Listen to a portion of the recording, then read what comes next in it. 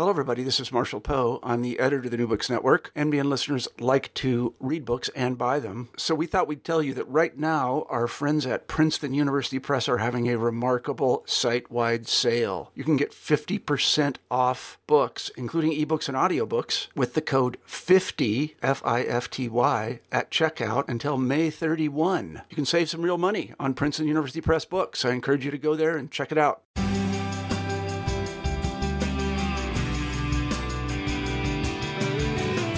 Hello, everyone. Welcome to the New Books Network channel in sociology. I'm your host, Richard Osijo of the City University of New York, and I'm joined today by writer Malcolm Harris, who's the author of the book Kids These Days, Human Capital and the Making of Millennials. Malcolm, thanks so much for joining us today. Thanks so much for having me. Great. So besides your birth year, which you have on the cover, confirming that you are a true millennial, I was wondering if you could tell us a little bit about yourself, your background, and the origins of this book and how you came to write it. Well, let's see. I grew up, went to elementary school, middle school, high school in Palo Alto, California, which is a location of note these days, I guess, as it was at the time as well, writing about the economy. So I certainly had a certain insight growing up there. And then I went to school at the University of Maryland. And while I was at the University of Maryland, the 2008 financial crisis hit. And so I was, at a school full of 30,000 young people who suddenly didn't know what kind of world we were about to enter. And I was part of a political group on campus called Students for Democratic Society that was fighting a campaign against a proposed tuition increase. And so me and a friend researched and did this teach-in about the financial crisis, linking the financial crisis to this campaign we were doing about tuition at our school. What's the connection between the housing crisis and university tuition? And that connection ends up being a lot closer, a lot tighter than I had imagined in the first place. And that turns into an article a few years later for N+1 about the student debt regime system, which hadn't been written much about at that time. And then that article sort of grows into this book as I realize and work through the questions of student debt, how central is this question of human capital, and in turn, how central that is to the economy itself. Right, cool. And we're going to get into some of those topics which you take up in the book a little bit later on. But just to start from the beginning, so this is the sociology channel. And in sociology, we use this concept we call the sociological imagination to help understand the world, basically meaning to put people's biographies and their personal journeys in their specific contexts. That is, the times and the places and the structures that are totally beyond their control. And I think you do a really great job of this in the introduction, where you really state the aim for the book, which is to really kind of cut through a lot of the popular stereotypes that we have of millennials, and to really try to reveal some of the conditions that millennials find themselves growing up and coming of age and becoming adults under. Can you tell us a little bit about some of those some of that context that we often miss out on, that often gets ignored? Yeah, well, I like to think I'm in the same theoretical tradition as C. Wright Mills and as other conflict theorists within sociology, other Marxists within the Marxist tradition, because the context for the development of this generation and the context for all of society is this question of class conflict.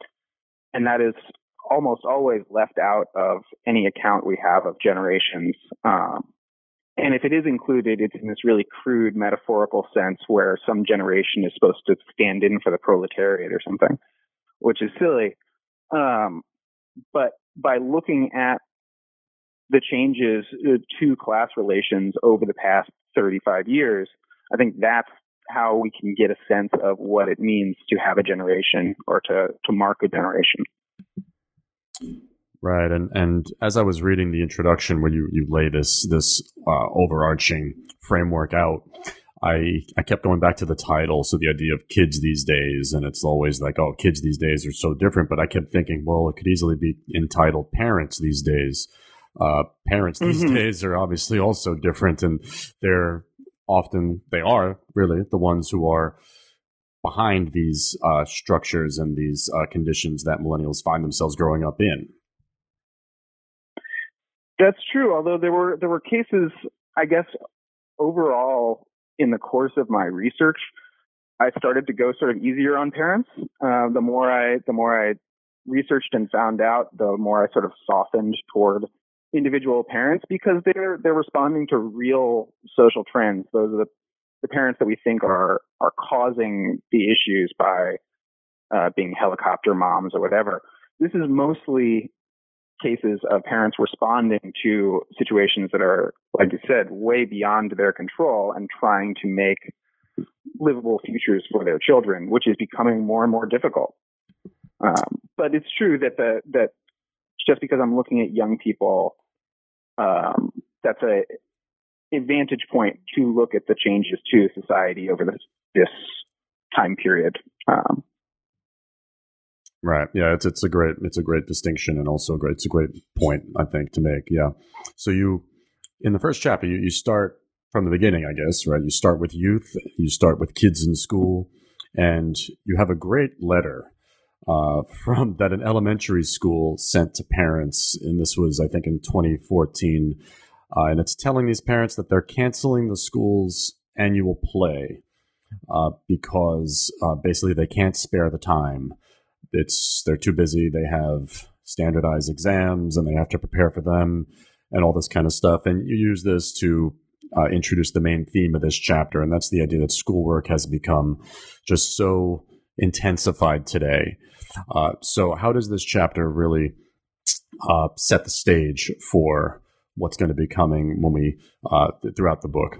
The idea of human capital, I think, and that's, it's in the title. It's a through line of the book for sure. And another way that I started approaching this book in the first place was thinking about human capital and schoolwork as building human capital, building the future skills necessary to run an economy, and yet not being recognized as labor. And the sociologist Jürgen Zinnecker, whose work I believe undertranslated, did a really good job of looking at what he calls the pedagogical mask, whereby we look at schooling activity and think of it as some sort of consumption as opposed to productive behavior, economically productive behavior.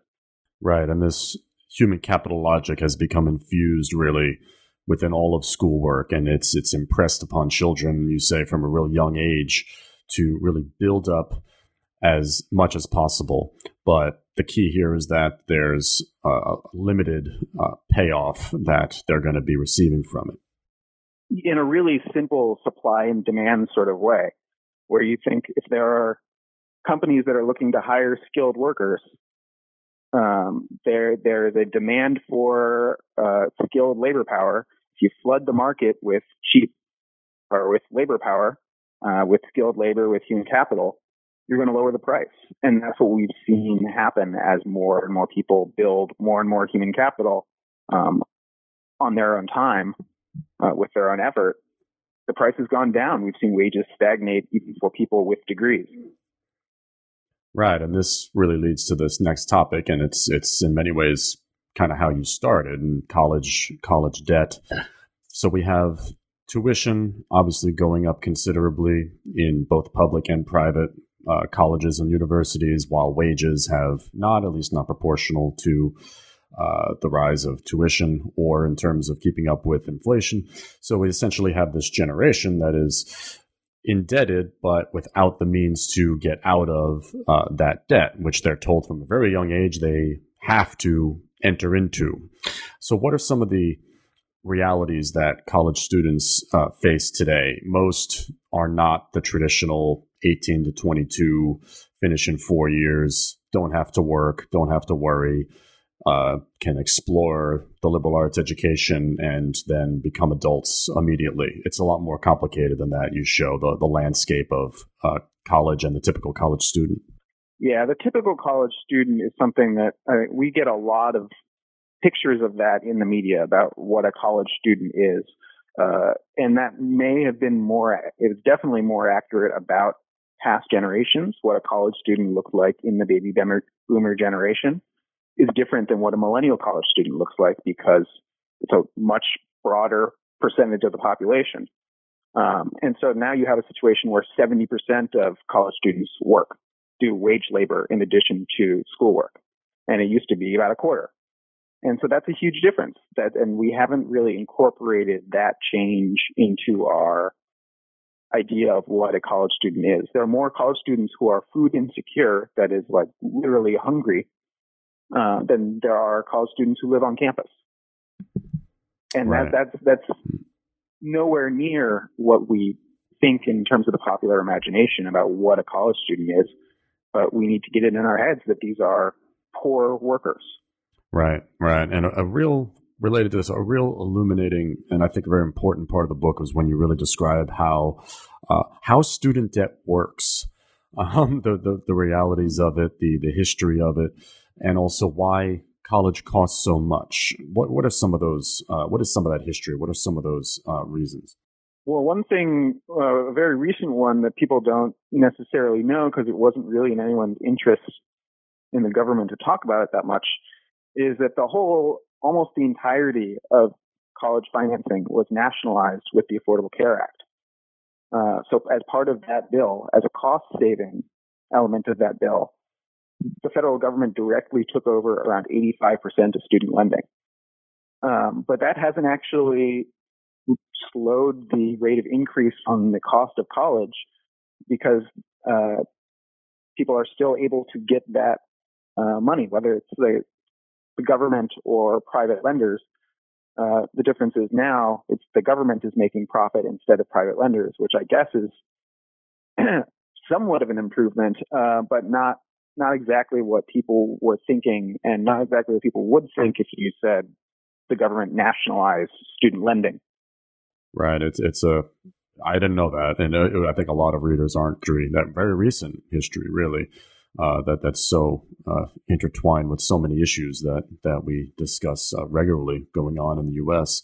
So moving on then, after college, this progression we have here through the life of a millennial, you discuss the world of work. So post-college, and you use Arnie Kalleberg's famous breakdown of, it sounds simple, but the idea of good and bad jobs based on a variety of criteria. So very traditional criteria like pay and benefits, but also a job's flexibility, a job's the amount of autonomy a job grants a worker over their own work, a job's stability, all these different factors, a job's level of precariousness. So basically the idea that the economy has become more precarious, labor markets have become less stable. What are some of the implications for these shifts in the labor market, specifically for young adults, young workers like millennials? Well, everything you just said is true, and a big part of that reality. We've seen temporary work increase, the increase of jobs where the connection between worker and employer is reduced, where the duties of an employer to an employee, or someone they're paying, might not even be an employee these days, probably not, have been reduced, and that includes pay. And so if you look at everything in the Kalleberg book is awesome. It's a really great sort of meta-analysis of the trends within labor over the time period that I'm talking about. And what he sees can often be reduced to decreasing labor costs. And so whatever change is going to happen, the Occam's razor, easiest way to explain any change that's happened to the economy over the past 35, 40 years is decreasing labor costs. Every amount of precarity, every change in contract relationships, et cetera, every change they've made it's been about one thing, and that's been reducing labor costs. And they've been very successful. Now, what that means for the cohort of workers who are coming into the market as that's happening is they get paid worse. They work harder and they get paid worse. And it's so much of it is very uncomplicated. Yeah, and meanwhile, this cohort of millennials, they've been essentially raised to keep up with these productivity demands of the new economy. It's almost as if their upbringing has really dovetailed with these larger economic shifts. Yeah, it's quite a coincidence, right? And so and it's funny watching the national discourse get it sort of backwards to say that, major macroeconomic shifts are about the personality of millennials rather than the other way around. As if our demographic quirkiness has produced the 21st century economy as opposed to the 21st century economy producing our demographic quirkiness. And it really has been a blame the kids sort of situation. But I think that's starting to shift now, I hope. Right. There's also the other side of the argument that, right, and relates to the whole, millennials have this sort of innate personality that they almost welcome this change. They want the flexibility, right? That they want the autonomy. They've internalized, you can say from to read your argument, that they've internalized this human capital logic so much to such a great extent that they feel that there is no other alternative than to really see yourself as this totally individualized worker, a free agent essentially, trying to gain as much as you can for yourself in this new economy. And some of it gets really, really silly when we got the new food courts, for example. It's millennials can't afford, the labor costs of a TGI Fridays. But what they're really is, consuming all their meals in mall-style food courts. Congratulations. You can now eat all your meals in really hip mall-style food courts. Or tiny houses. Why would you want a full-sized home when you can have a tiny house? You millennials, you're so crazy, you want smaller living spaces. Well, of course, people don't want smaller living spaces. That's ridiculous.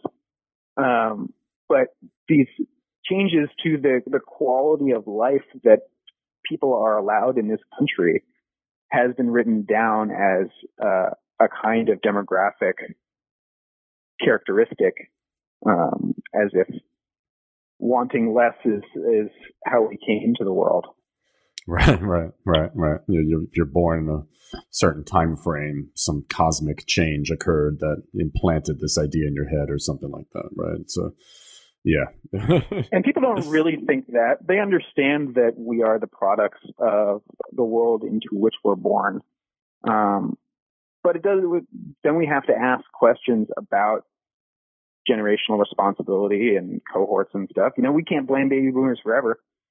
In 30 years, there's going to be no one else to blame. So, the people shouldn't get that confused. Right. And to build off of this, I think chapter 4, you discuss a topic that I don't think is discussed as often as it really should be. And it's really about the relationships that millennials have with a variety of federal programs and different areas of government. And I think this has been brought into stark relief most recently at the end of 2017 with the discussion of the tax bill and some of the future long-term implications that this could have, especially for older generations, but also for younger generations when it comes to Social Security, when it comes to Medicare. And you really go into some really interesting detail about Social Security and about programs and policies that relate to youth poverty. Mm-hmm. Yeah, youth poverty is, again, something I think the public conception of is very inaccurate, especially as it relates to elder poverty. We have no problem imagining old people as poor. We sort of think they should be because they don't work on some level in this country because of our Puritan ethics or whatever. But actually, the elderly are the least poor demographic. They have the smallest rate of poverty, and that's solely due to federal programs. And that's a good thing. Everyone thinks that's a good thing. Young people think that's a good thing. We're all very happy about it. But what people don't realize is that there's been this trend of the juvenilization of poverty. While we've solved elderly poverty, we've totally ignored youth poverty. And so this idea has become more common in the literature over the past decade or so, the juvenilization of poverty, that minors, children under 18, have a increasingly high rate of poverty in America, which is true. But one thing we don't talk about is that the young adult level, which is now about the same as the youth level. So it's not just that people are under 18 that makes them poor. It's about when they're born. It's about their place in these demographic trends. And so the rate for young workers is around 20% of poverty, which is the same as it is for actual minors. So yeah, that's a distribution of poverty that do not think is very well understood. Yeah, this chapter really made me think of how we associate different social types with certain spaces, certain geographical locations, and I think a lot of the portrayals of millennials is often, say, the Silicon Valley young tech entrepreneur or something like that, when in fact it's just as likely to be somebody from a poorer, say, more rural region, or from some struggling small town or something like that, where there is greater amounts of scarcity, where there's less of a social mobility ladder, and a lot more of these social ills and social problems that are afflicting younger generations.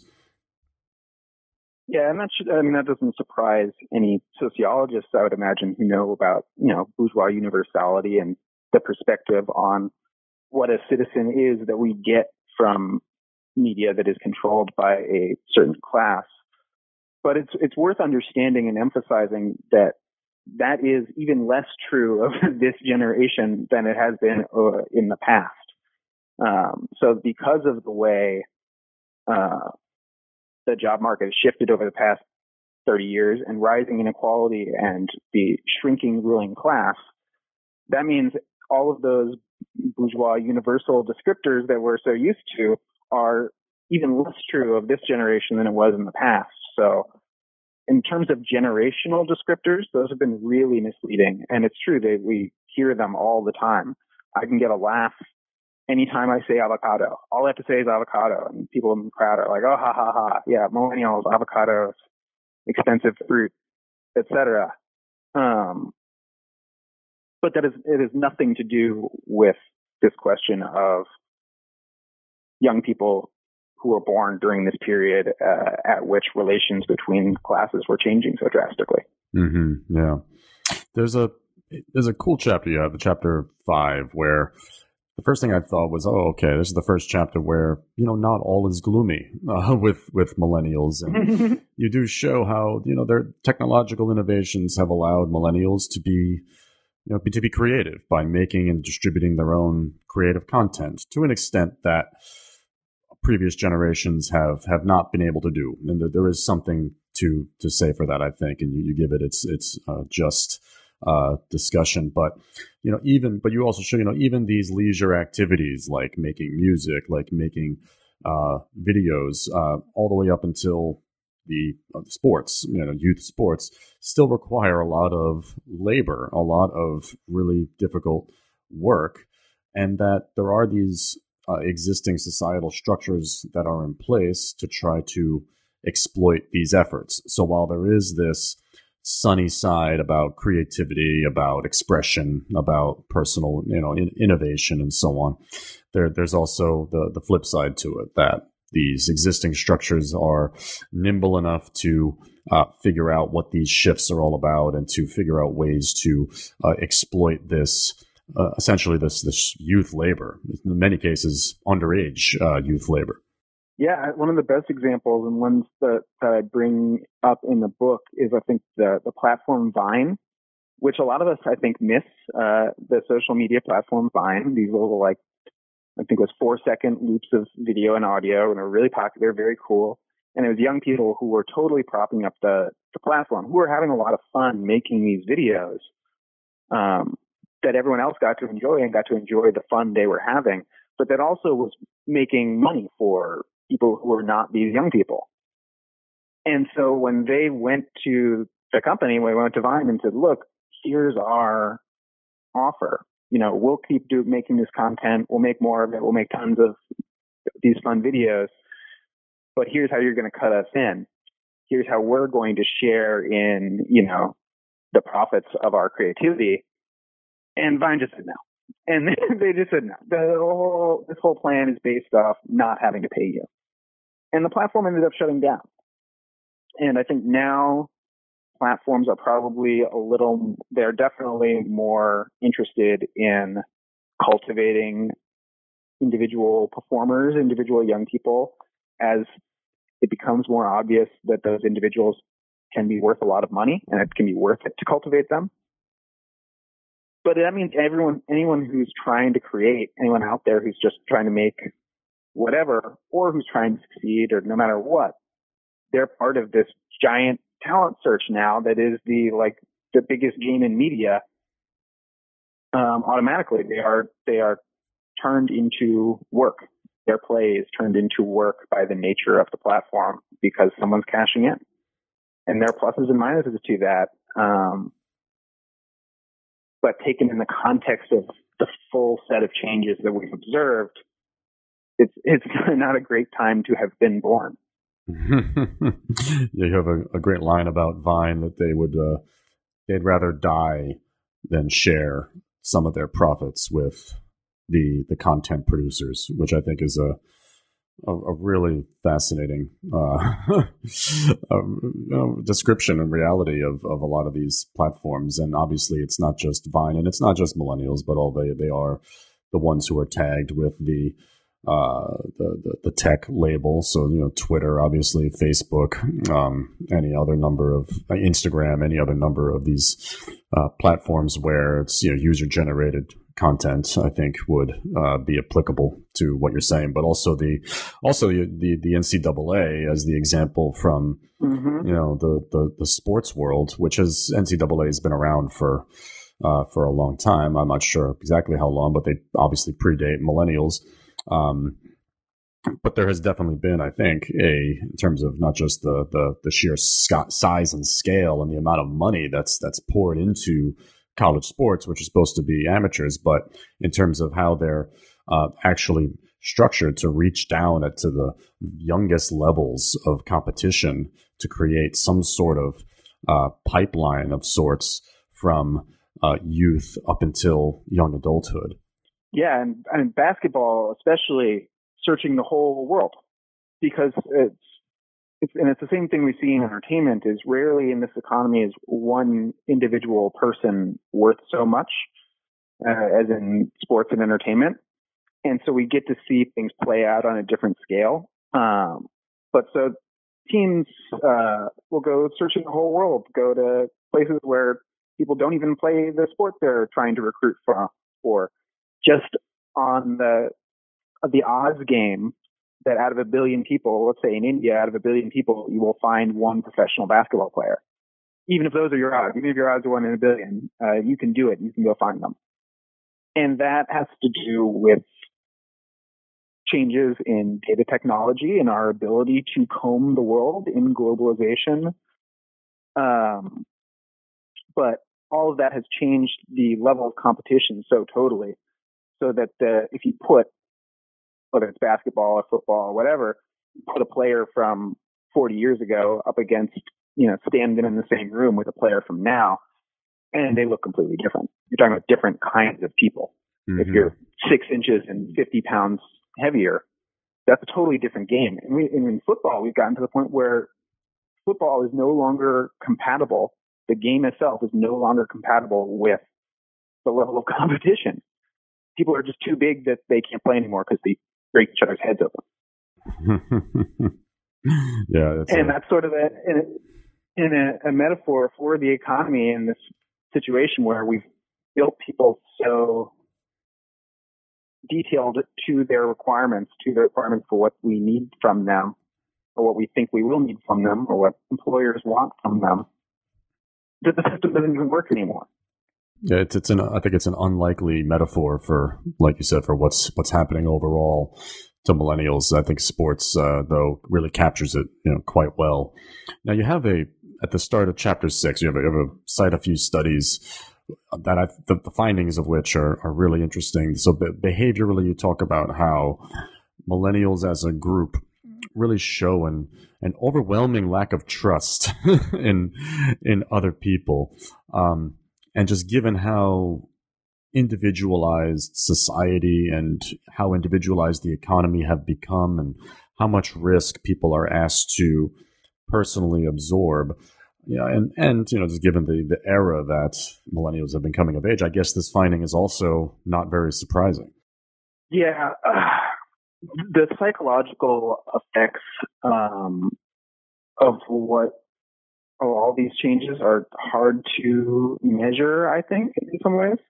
I'm skeptical of self-reported data in that way because I think the language we use to talk about these things changes so much.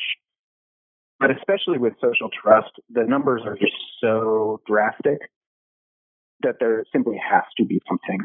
There must be something real under that data. And I think it's to be expected. If we look at the changes that constitute the millennial cohort, you should trust people less. It's smart to trust people less. In a situation where people are more competitive, then less trust is a useful adaptation. And so we've created a world in which, I mean, it's over 90% of people don't think most people are trustworthy. Now, they're probably right. If 90% of people are telling you something about the society they live in, they're probably got a pretty good sense of it. They're probably not coming from nowhere. And so we have to ask, why have we created a world in which we can't trust other people, in which it's not smart to trust other people? Mm-hmm.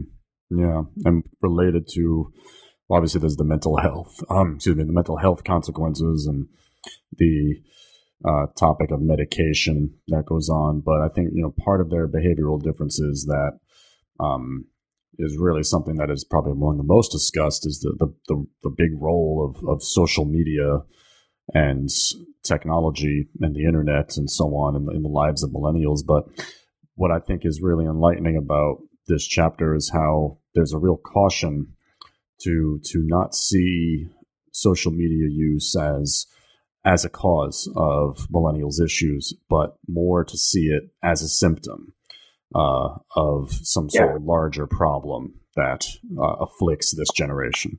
Yeah, absolutely. And I differ with, I think Jean Twenge is probably and I use her research in that chapter about comparative mental health for generational cohorts. But she's come out really, really strongly, and I read her book, iGen, or Advertisement, whatever it is, about what's supposed to be the next generation after millennials. And I figured it would be more nuanced than the Atlantic article about, there was an excerpt about how, it's these iPhones. But no, that's really what she thinks. She thinks there's the introduction of the iPhone is a major social turning point. And the research that I've done doesn't back that up.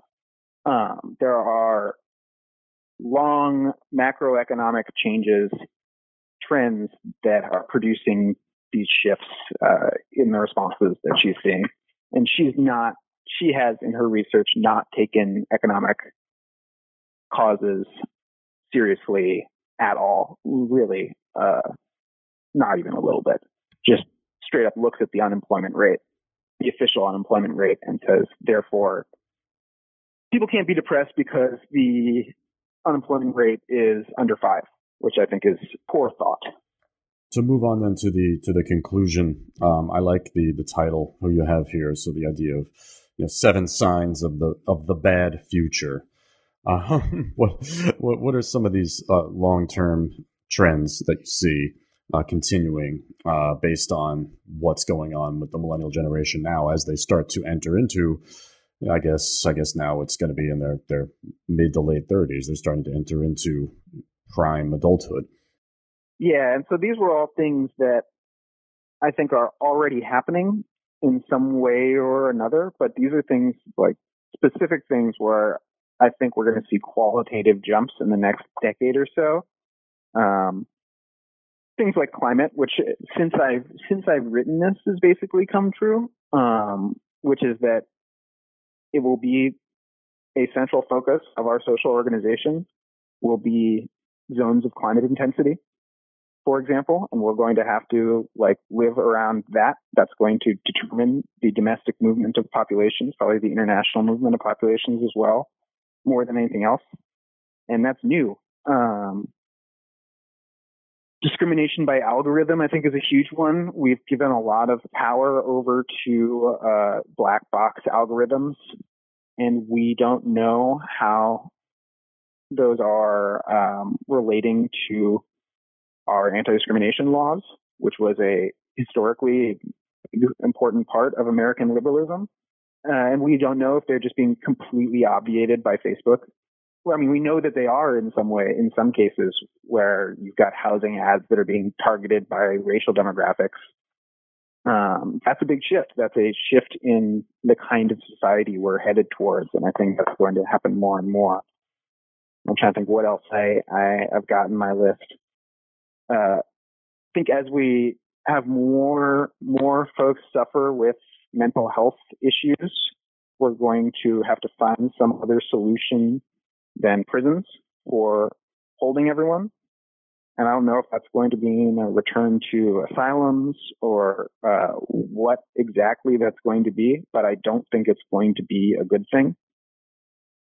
So basic worker protections, I think, will be eroded along with that. It's going to get really ugly really fast is basically what that section says. And since I wrote it, I've been surprised at how fast all of it's happening. Yeah, and it also, to me, the book overall, to me, the book really begs the question of what of Generation Z, which I don't think has a name yet, but millennials were at one point called Generation Y, and then someone came up with millennial and the marketing stuck. What of the generation that's going to inherit a lot of the ongoing conditions that you've seen even since your book's publication? Some of these forecasts start to come true that are going to really inherit these this situation that millennials have been dealing with for their entire lives. I don't know. Any thoughts on that? Yeah, I think it's too soon to tell. And I think when people are projecting now what they think the changes are, they're still talking about the same shift that I'm talking about. And they're not talking about the next one, I don't think. Because I think the conflicts that are going to end up characterizing millennials have not fleshed out yet.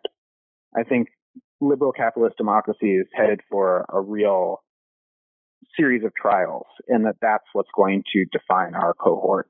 So Generation Z or whatever iGen, no one should use iGen. I hate that I have to say that every time I want to talk about Jean Twenge's work, is I've got to use this brand name that she came up with. But whatever that cohort is going to be in relation to events that have not occurred yet. At least that's my understanding of the historical moment. So I think we still got our hands full. Marketers especially, are eager to move on whenever they see a new consumer demographic. So that's what matters to them in terms of marketing a new demographic or a new generation, is now they can say, okay, now a new generation can buy stuff. So we need to understand them because we want to sell them stuff. That's not as interesting to me as the broader historical turning. Right.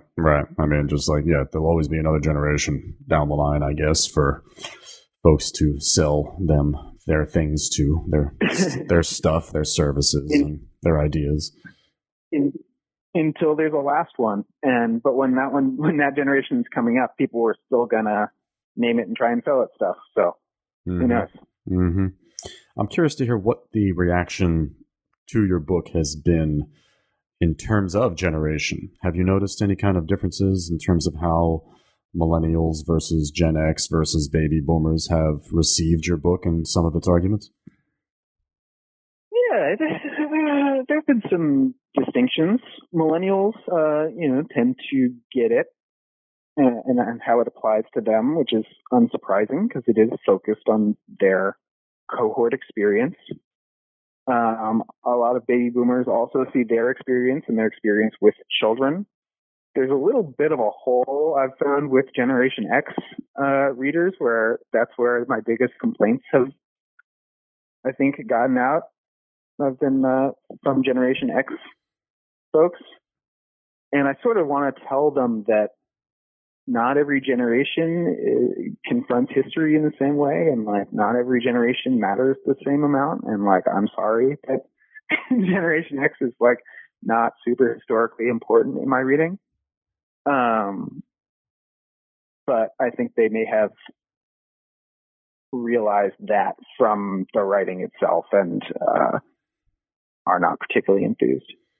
Yeah, it's interesting to see some arguments play out, arguments in the book play out in real life when it comes to different generational differences and generational conflicts. I feel bad for the Gen Xers. I'm a cusp person myself, so I see both sides of it quite interestingly mapped onto my life. So anyway, yeah. And like I said, it's not like anyone's any generation. Generations are not metaphors for classes in conflict. So it's not, people should take heart. It's not like if you're in the wrong generation, you're on the wrong side or whatever. It's about how you relate to these changes that have happened in society. Yeah, so nothing personal, Gen X folks. Cool, man. Cool. So we've taken up a lot of your time already. So I'll ask one last question. So what have you been working on now? Is it any kind of follow-up to this book, or is it something besides a book? Tell us what you're working on. It's hard because when you do work on generations in particular, there's a big market for that. And so there's a lot of people get stuck once you've entered the world of generational analysis. It's easy to never leave because there are people who want you to consult. There are lots of, college, whatever. You can always write more books about the same stuff and people will still buy them. And so that's what happens basically to anyone who takes up this work. So I'm trying not to do that. So no, I will be moving on to different topics in the near future, I hope. Although hopefully still talking about this with people as it interests them. I've done a lot of work and thought about it a lot and don't want to throw it away. But you could really, the descent into hackery with generational analysis can come really fast. And so I try to be aware and cautious about that.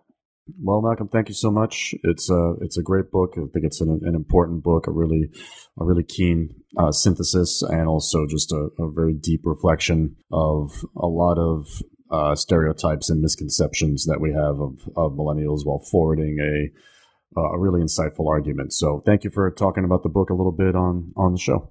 Thank you so much. And I love the podcast. It's been an honor to be on it. All right. Take care. Bye.